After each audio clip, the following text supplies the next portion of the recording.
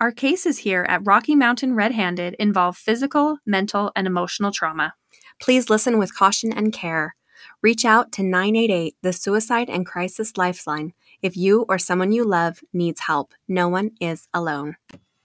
Hey everyone, Mel and Beck here. We just wanted to drop in and remind you to follow us on our social medias. So our Instagram and our Facebook are Rocky Mountain Red-Handed, and our Twitter is RMRH Podcast.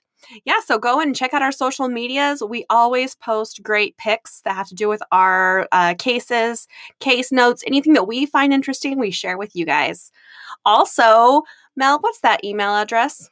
Our email is rockymountainredhanded@gmail.com. Yeah, send us in your case recommendations. We want to know about local cases in your community and how they have affected your towns. So hit us up. Let us know of the cases you want to hear in the Rocky Mountains.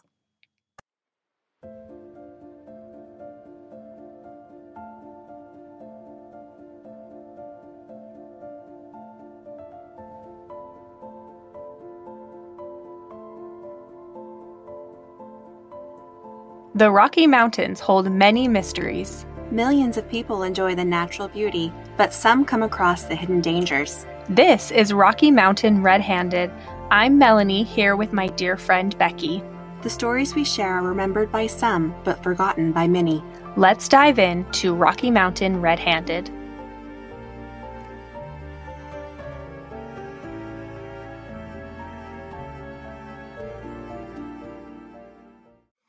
Good morning, Becky. Good morning, Mel. How are you doing? I am good. How are you? Good. We have got some new listeners, and we're so excited to have you all here. It's so fun to have everyone joining us today. Yeah, it's so fun to have new listeners. And before we get started in our episode, we just had the nicest comment. So many nice comments, but this one just barely came in. Yes. So S. Carter Gibbs on Instagram said, "New listener here, and I love it. Good job, gals." Oh, and that's awesome. It's so fun to wake up and see such a nice comment to us. So we really appreciate that. Yeah, welcome to everyone who's just joining us for the first time, or if you've been here since the start. We love you. Thanks for being here with us. Yeah, thanks so much. So we'll jump into our story. We've got a great case today, Mel. So, Mel, how long would it take for someone to notice that you have gone missing? Well, with cell phones these days and the constant connections that we're making with people, probably not very long. I know, like, whether it's good or bad, we really can track, like, each other every single moment of the day, right? Yeah, it's true. How about you? How long would it take? I don't think it would take too long. My daughter tracks me during school. I'm like, get off your cell phone. But she's like, what are you doing? Where are you going? Are you going to Target? So, I mean, my family, we track each other constantly with like an app that we have. So I definitely know when like my kids leave the school grounds, and like I know when my husband's making stops. So I think that we'd know pretty quick. Yeah. I tend to ignore my phone when I don't want to talk on it. So maybe it would take a little bit longer. I'm like, nope, don't want to talk to you right now. Ignore. So it might take a little longer. Yeah. Well, our story today is about two women that went missing before the time of cell phones and satellites. To this day, they have not been able to be identified. We hope that by telling their story, they will be reunited with their names and loved ones. Each year, over 600,000 people go missing in the United States. That number's way too high. I know. Fortunately, many missing children and adults are quickly found alive and well. However, tens of thousands of individuals remain missing for over a year, Mel.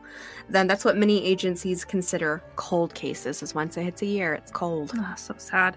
On any given day in the United States, there are approximately 90,000 active missing person cases in the National Crime Information Center, also known as NCIC. Mm-hmm. The missing person cases are just especially hard because you don't know if they decided to run off on their own. Have they been murdered? Have they been kidnapped? Have they been sold? Yeah. We can't even get into the human trafficking. It's so upsetting. Yeah, so today we will share a sad story, but also a story that shines a bright light on the agencies, organizations, the detectives, scientists, everybody who comes together to work so hard for these victims. Yeah, this is the story of Bitter Creek Betty and Sheridan County Jane Doe, the 1992 Does of Wyoming. Sunday, March 1st, 1992, The air in southwest Wyoming was cold. It hovered just above freezing as many truck drivers drove down Interstate 80 with their heat turned all the way up. They kept their hands wrapped around a hot cup of coffee, balanced on the big steering wheel.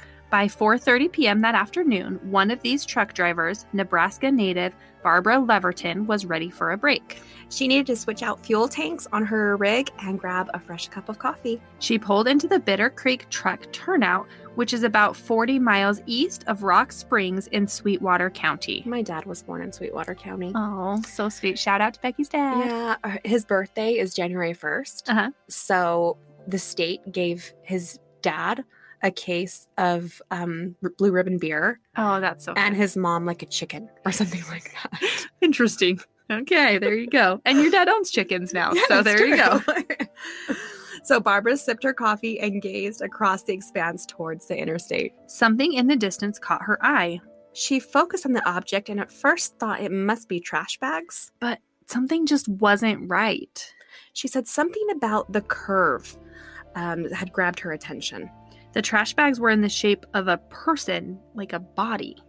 The sun began to set, and she was losing sight by the second. She walked towards the outlying field, and as she got closer, details began to materialize. No, that was not trash bags. It was a person. It was a woman, and she was nude. Lying at the bottom of the embankment, Barbara saw a woman, face down with her head turned to the side. Her naked body was cradled into the melting snow. In 1992, no one had cell phones, but truck drivers were some of the most connected people on the planet. Yeah, they had their huge web of CB radios that literally connected them 24 hours a day from coast to coast. Yeah, these truckers really were ahead of the game in terms of being connected. I never really thought about it, but yeah, the truckers, they have a huge information network long before anyone else did. Yeah. Barbara hopped on her CB radio and reached out to her community of truck drivers for help. Within minutes, a fellow driver heard her plea and relayed the emergency message to law enforcement. Sweetwater County Sheriff's officer responded and an investigation began. By the location of the young woman's body, law enforcement believed that she must have been thrown from a truck traveling westbound on I-80. This case is like really a tough one, Mel. That poor girl, she's tossed out of a moving truck. So upsetting. It took over 24 hours for her body to defrost. The icy wind and snow had kept the normal decomposition at bay, and the body was actually in very good condition. Yeah, with no one contacting the police for an urgent missing persons report, the police did all that they could to reach out. Yeah, they canvassed the surrounding communities in hopes of finding this woman's family or friends. And nobody responded. The Sweetwater County Sheriff's Office had a Jane Doe on their hands. The victim became affectionately known as Bitter Creek Betty, named after the location where she was recovered. The medical examiner estimated Bitter Creek Betty had laid buried in the snow for 1 to 5 months before she was discovered by Barbara Leverton. Yeah, the cold weather really did help preserve her remains, including DNA. Yeah, Wyoming is so bitterly cold. Have you spent time in Wyoming? I lived in North Dakota for a while, So and you know. that was, You know about cold. so cold. Yeah, it's so sad to think about this poor girl being tossed to the side of the road, but we are grateful it was in the winter and it held back that decomposition. Yeah, her date of death was sometime between October of 1991 and February of 1992. Bitter Creek Betty had suffered during her last moments on Earth. There was evidence of trauma to her face, neck, and jaw. She had also been brutally raped and sodomized. Her cause of death is believed to be homicide by stabbing. A long, sharp instrument was inserted through her left nostril. The object, which was possibly an ice pick, penetrated her sphenoid bone. The sphenoid bone is located at the central skull base and separates the intra and the extracranial structure. So I seriously pray that she had lost consciousness before this happened. Oh, that just sounds so awful. Mhm. It is the main conduit for several cranial nerves. Yeah, so with damage to Betty's sphenoid, death would have been almost immediate, like instant. Yeah. Like we mentioned previously, Bitter Creek Betty had been preserved by all of the cold elements. Because of the cold, her body and DNA evidence was spared the normal decomposition rate. Yeah, and I'm so glad that they preserved this DNA evidence, even though back in 1992 they weren't really sure what to do with it or if it would ever be helpful, but they did preserve that evidence, which is amazing. Well, and we hear cases where they had the evidence and then they thrown it away because, I'm so grateful that they still kept that around. Yeah, you can see her photo on our social medias. We'll post that there at Rocky Mountain Red-Handed. It has been circulated throughout the media. Yeah, it is a postmortem photo. It's in really good condition, but we do want to let you know that it's been thoroughly circulated, but we do want to let you know that it is postmortem.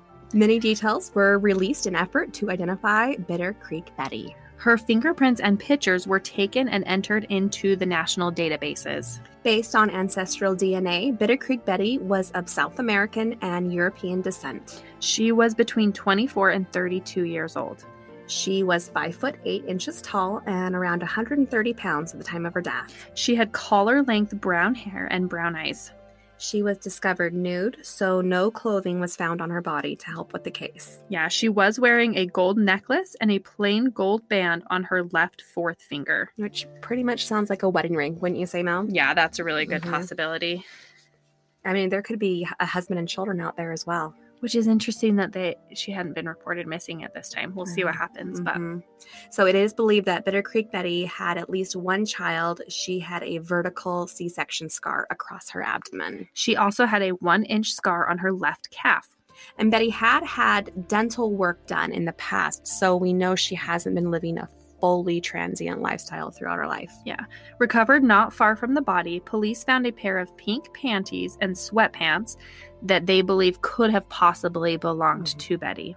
So Betty's most unique identification feature was a red rose tattoo on her right breast. We have posted a photo of this tattoo on our social medias. Yeah, the tattoo includes like Chinese characters between the stem of the rose and the right leaf. It's very specific, yeah. Fortunately, law enforcement was able to track down the tattoo artist in Tucson, Arizona. Okay, which is amazing. They can do that, right? I know, that's crazy. Yeah. I wonder how they could do that. Yeah, the tattoo artist couldn't remember Betty, but he wanted to help any way he could. So you want to know what he agreed to do? He agreed to be hypnotized to try and remember who he'd given this tattoo to. It scares me. I don't think I trust anyone enough to be hypnotized around. No, I don't either. I never want to be hypnotized, but it's awesome that he was willing to do whatever to help in the case. 100%. If I could help in a cold case, I would as well. Yeah. So a properly trained hypnotist it's possible that they can assist people to recall details and recover forgotten memories. The tattoo artist was able to remember Bitter Creek Betty and specific details. He was able to recall memories of Betty coming into his tattoo parlor, which was located right next to the Triple T truck stop in Tucson, Arizona. He remembered her as a Hispanic woman with no identifiable accent. She wore a brown dress with little yellow flowers. He said that she lived a transient type lifestyle and had actually hitchhiked to the area. Which makes sense if no one in Sweetwater County knows her. She's just on the move constantly. Yep. Yeah.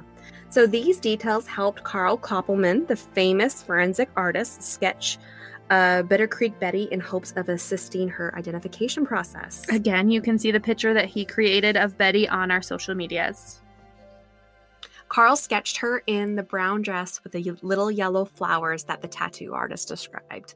So Carl Koppelman, he is amazing. I heard an interview with him not too long ago about his work, and it's incredible. He does it all as a volunteer, non-for-profit. Cool. Yeah. Just the details of having her dressed in the picture, in her brown dress, the little flower, it humanizes her. Yeah. She picked out that dress. Mm-hmm. She put it on that last morning that she was alive.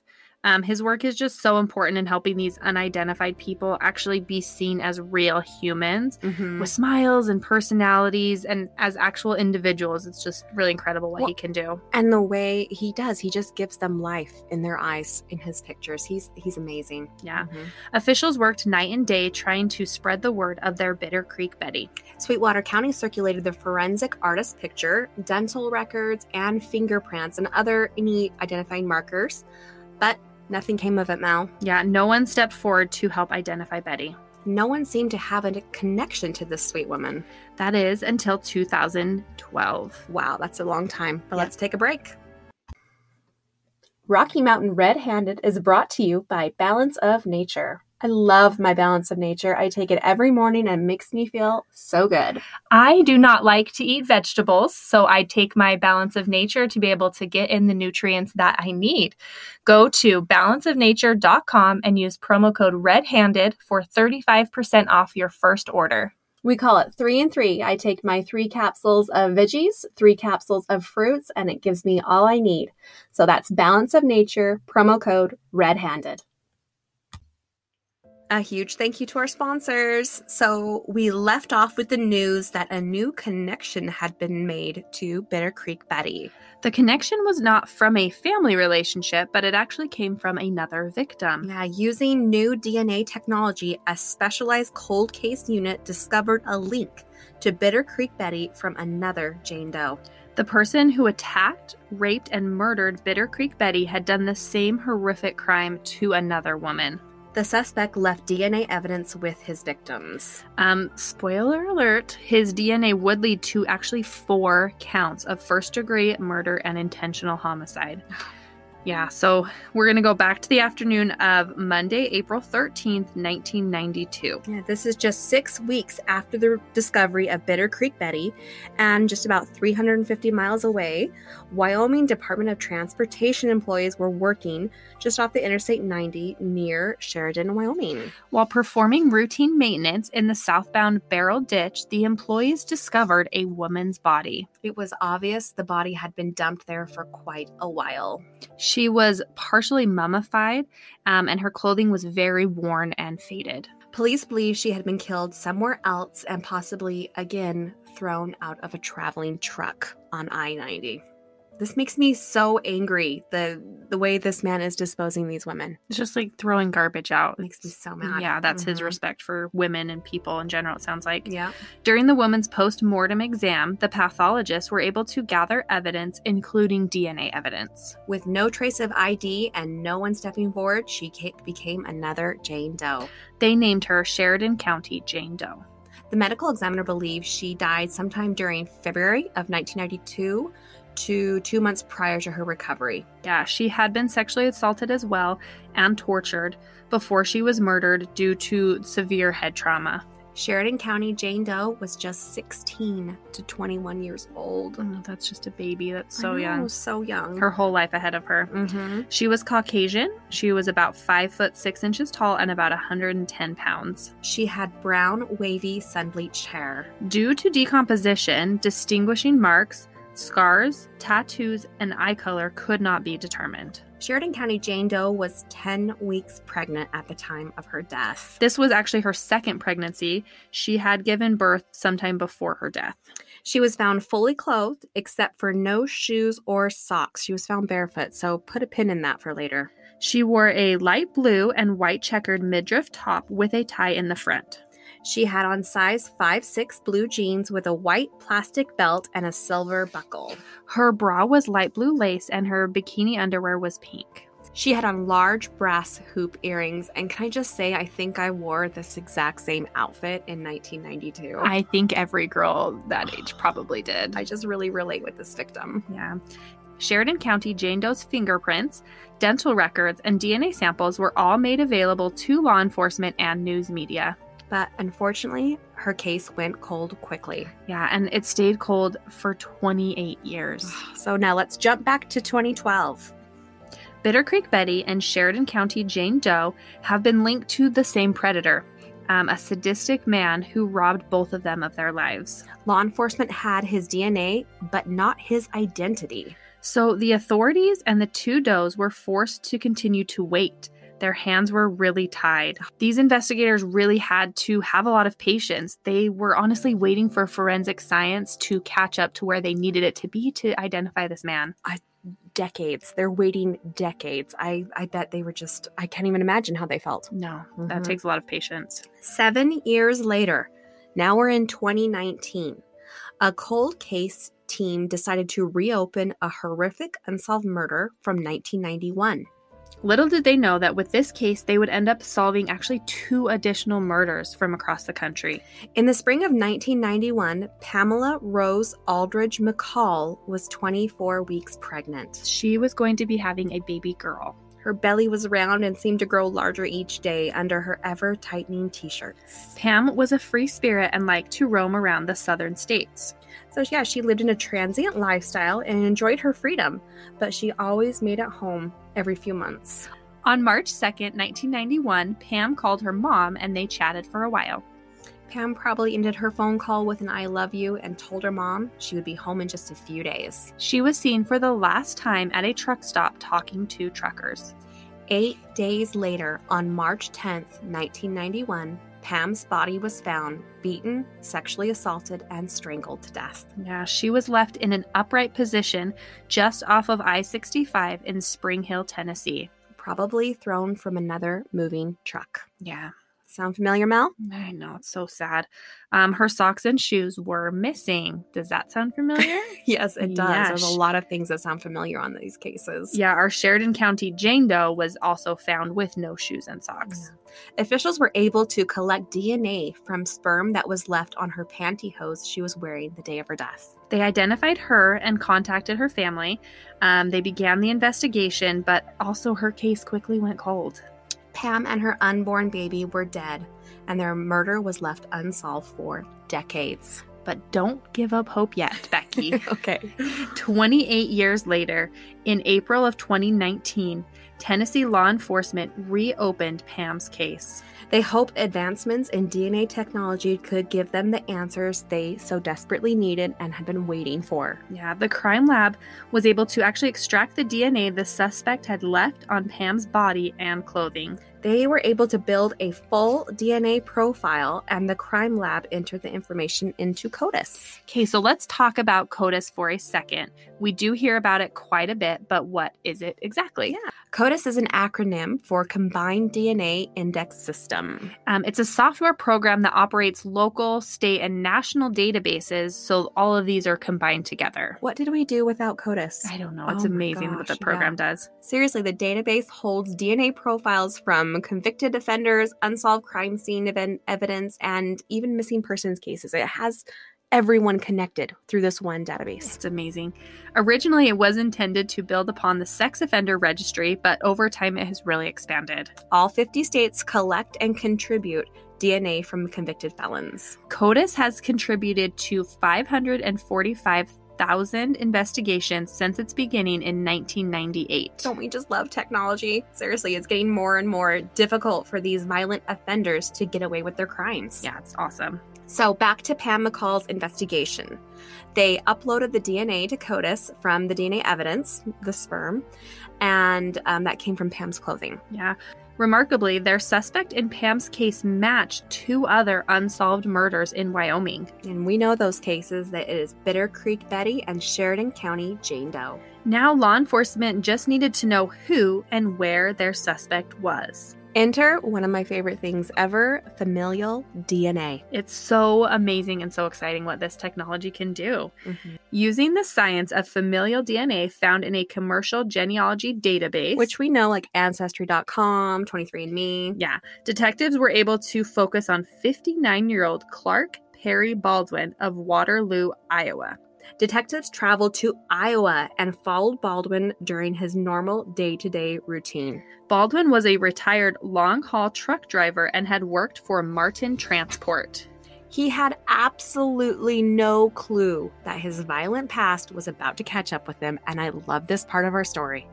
Law enforcement collected multiple DNA samples over the course of a few days. Samples were taken from a Walmart shopping cart and his garbage he had taken out for pickup.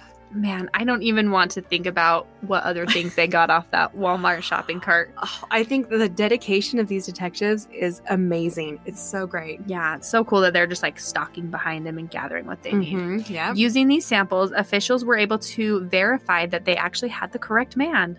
Clark Perry Baldwin had left seminal fluid with Bitter Creek Betty, Sheridan County Jane Doe, and Pamela McCall. Finally, their patience paid off.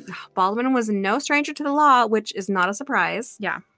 Police discovered that he had several run-ins charged with, violent and nonviolent crimes in his past. Baldwin graduated from Nashua Plainfield High School in 1979 and worked as an over-the-road truck driver.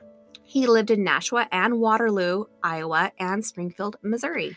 In 1991, in Wheeler County, Texas, Baldwin was charged with raping a young girl hitchhiker.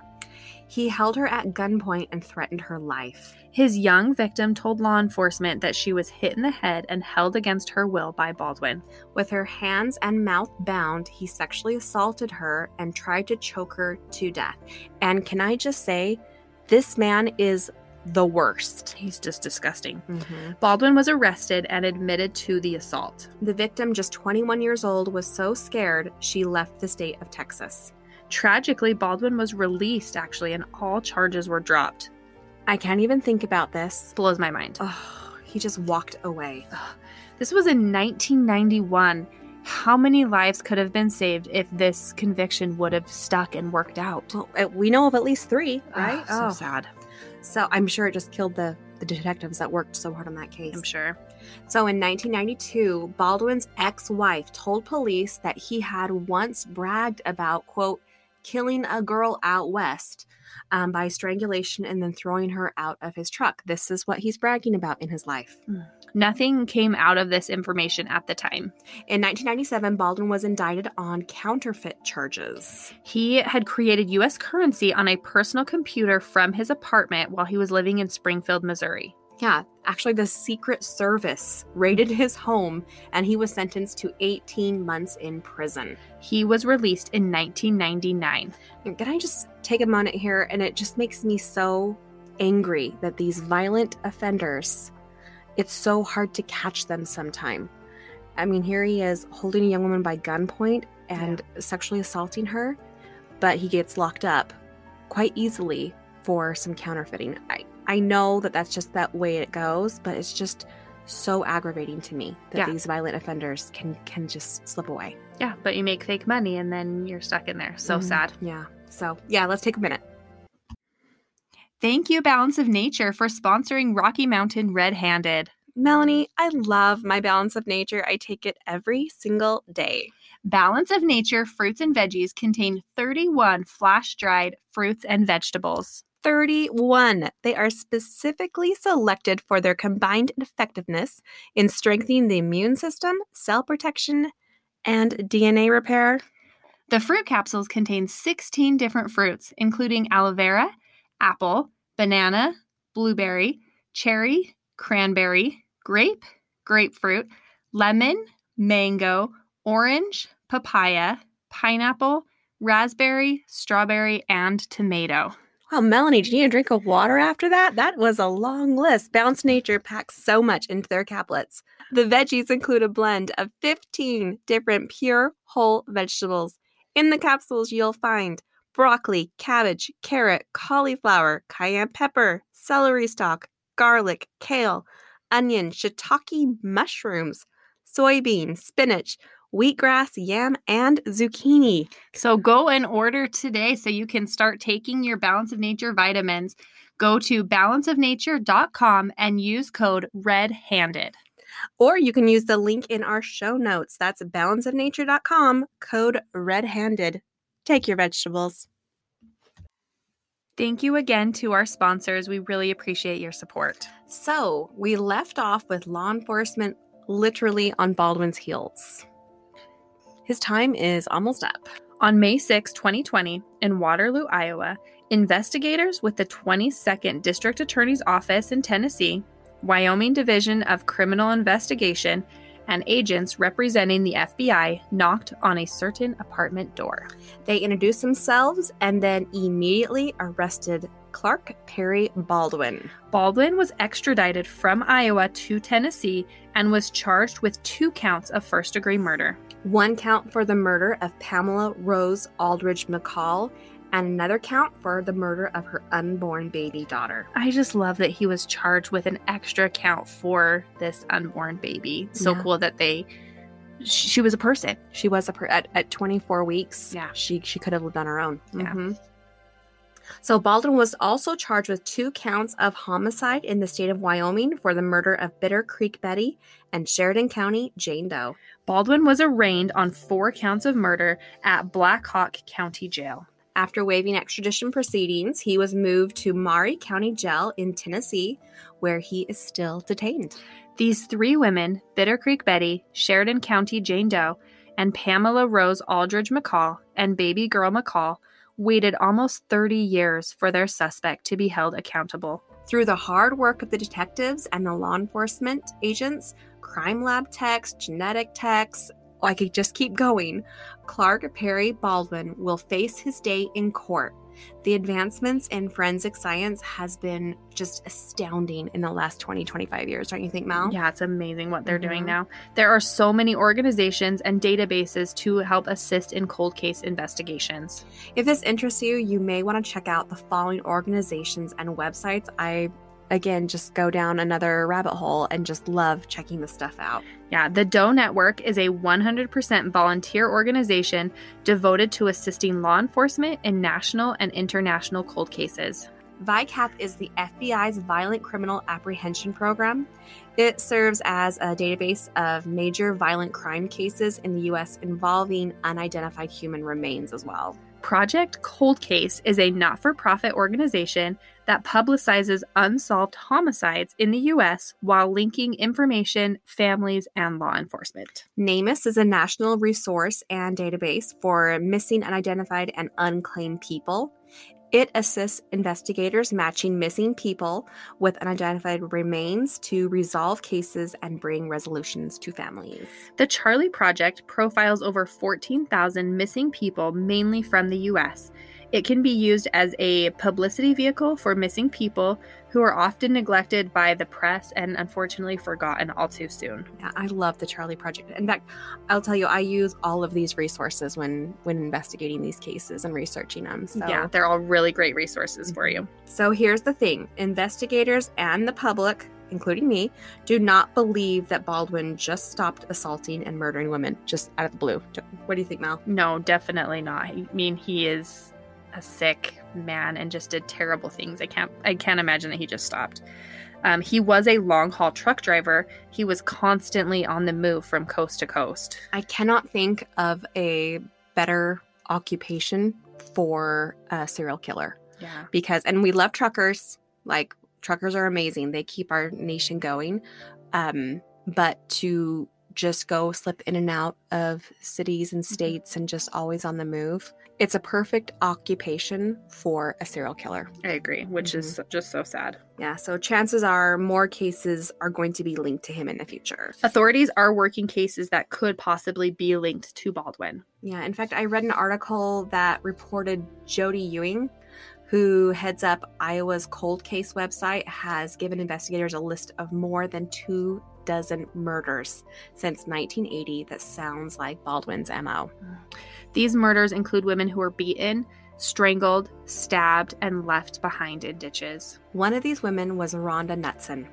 So, yeah, Rhonda is not in our Rocky Mountain region, but I just felt like she needed to be represented. Yeah, Baldwin at this point is not indicted with her murder, but many people do feel like he is the perfect fit, follows his MO. We just don't know for sure yet. Yeah, but I believe that there are more victims out there, so let's shine a light on Rhonda's story. Yeah, she is just one of Baldwin's possible victims. In Williamston, Iowa, Rhonda, who was just 22 years old, was murdered while working the graveyard shift. She loved her job at Phillips 66 and regularly worked the 9 p.m. to 5 a.m. shift. She was involved in a serious relationship with her boyfriend, Al Wolf, whom she had met at the convenience store 3 years prior to her death. The happy couple had lived together for over 2 years. Then at 4:45 a.m. on Monday, September 7th, 1992, Rhonda's body was found by her store manager in the back room of the store. Yeah. Rhonda had been severely beaten with a blunt object on her head, neck, and face. Robbery was not considered a motive in Rhonda's murder. So it sounds like probably there wasn't money missing or items missing. The store just hadn't been robbed that day. Yeah, just violent. Yeah. The day after Rhonda's murder, a suspect was identified. They thought it was an unknown trucker. 3 days later, the Cedar Rapids Gazette printed composite sketches of 2 men who were persons of interest in this case. These sketches are posted on our social medias, and you will definitely want to see the resemblance. Yeah, plus Iowa is Baldwin's home state. Yeah, Baldwin actually lived within 30 minutes of Rhonda's Phillips 66. A witness allegedly saw them in the Phillips 66 shortly before Rhonda was found dead. The men were described as white, heavy-set, and with dark hair. They were believed to be between 35 and 45 years old. Witnesses described the first man as having a full beard and mustache. He was pulling a white and silver trailer with his semi-truck. The second man was described as clean-shaven and couldn't be linked to a vehicle. Forensic evidence and fingerprints were collected at the crime scene and are being tested. Again, Rhonda was not sexually assaulted, so authorities will not have DNA evidence for this test. Yeah, so we will keep you posted on any future information that is released about Rhonda's case. I hope and pray Baldwin is held accountable for any additional women he assaulted and murdered, including Rhonda. Yeah, and I just hope for closure for those families. It's heartbreaking to just not know what happened. His 3 victims that he's been charged with have some similarities. Yeah, like all 3 of his verified victims were found with no shoes or socks on their feet, which how weird is that? Yeah, all 3 had brown hair, and so did Rhonda. 2 of his victims were pregnant, and Pamela was quite pregnant. Yeah.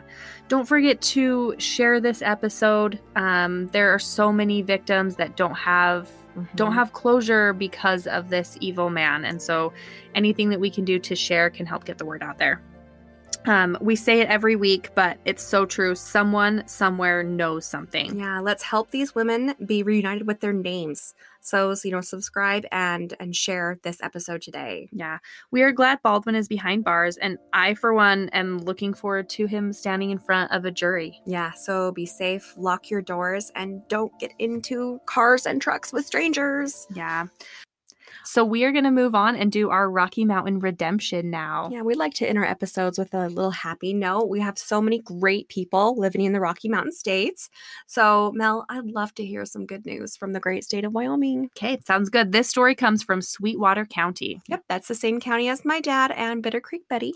Thank you again to the Good News Network for this positive story. I love the Good News Network. They're like not even a sponsor, and I just love them. Maybe we should get them to be a sponsor. So if anyone has a connection there, let us know. A passerby is being hailed as a hero for risking his own life to help rescue a Wyoming family after their Jamestown home erupted in flames. A 34-year-old mother and her 4 young children, ages 12, 8, 6, and 4. Wow, she's got her hands full. Mm-hmm. They were asleep in their home as it was on fire, burning.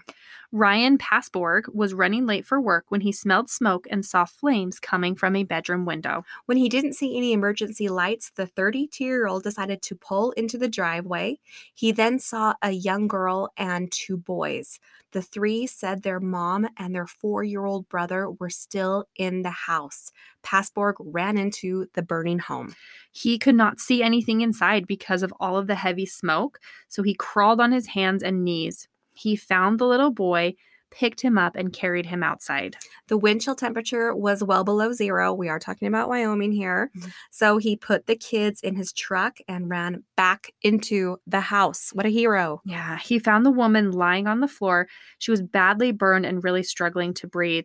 After dragging her outside, he noticed that she was unresponsive and no longer breathing. So he began performing life-saving measures until she suddenly took a gasp of air. Passborg then drove the family away from the now raging fire to the end of the driveway near the highway and awaited with them for the emergency first responders. Sheriff Deputy Jason Mower said he could not recall ever witnessing such courage and selflessness as that displayed by Ryan Passborg, who surely saved the lives of the young mother and son. Yeah, he said, quote, "Not only is it a blessing in its own right that Mr. Passborg was in the right place at the right time, but his willingness without a second thought to risk his own life to help save this family was the difference between life and death for this young mother and her child. He gave them a fighting chance." And that's from Sheriff John Grossnickel. That's not all. He was not done yet. Not only was his bravery on display, but his generosity and compassion. Ryan Passborg later purchased several $100s worth of clothing and necessities and delivered them to the family at their grandmother's house. Oh my gosh. What a good guy. Good job, Ryan. I know, so good. I mean, and that mother and child, it sounds like they wouldn't have made it out. He literally saved their lives. Yeah. It's so crazy when we do these to see the huge difference in what a good person Ryan was and what a scumbag Baldwin is. So let's all be good people. And I think let's be nice to each other. I think the majority of people are really good people. I agree. But yeah, we are so blessed to live in the Rocky Mountain states. We love our Rocky Mountain people. Wyoming, way to go. So Mel, until next time, keep your hands clean.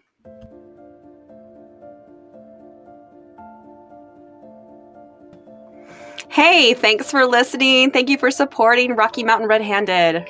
And please go follow us on our social medias. We'd love to hear your comments, and we want you to see all the pictures and the sources that we've posted. Our Instagram and our Facebook, again, are Rocky Mountain Red-Handed. And our Twitter is RMRH Podcast. And don't forget to email us. Yes. Mel, what's that email? Our email is rockymountainredhanded@gmail.com. Yeah, send us your case recommendations from your local community. Have a great day.